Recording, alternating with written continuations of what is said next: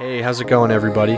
Welcome to the YB Passive Podcast. My name is Tristan Lana, and I wanted to give you an overview of what this podcast is all about and what you can expect in the coming weeks as we release Season 1. So this podcast is meant to encourage people who want to believe in themselves a little more and doubt themselves a little less.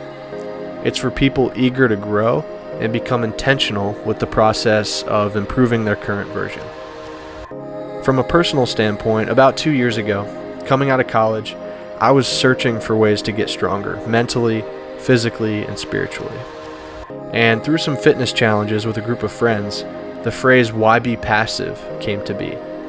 And even though that came from a physical experience, it has now spilled over into a mental, physical, and spiritual call to action. Now, you'll have to listen to the first episode to find out more details, but simply put, this phrase celebrates having an active response in life. The mission behind it is to cast some light on the positive results that can happen when we move towards hard things, when we take risks and challenge ourselves to accomplish the unthinkable. And whether you consider your goals to be big or small, the message that I and each of my guests want to communicate to you is that we are all more capable than we think we are. So if any of that interests you, I invite you to tune in on August 3rd when we drop the first episode of the YB Passive Podcast.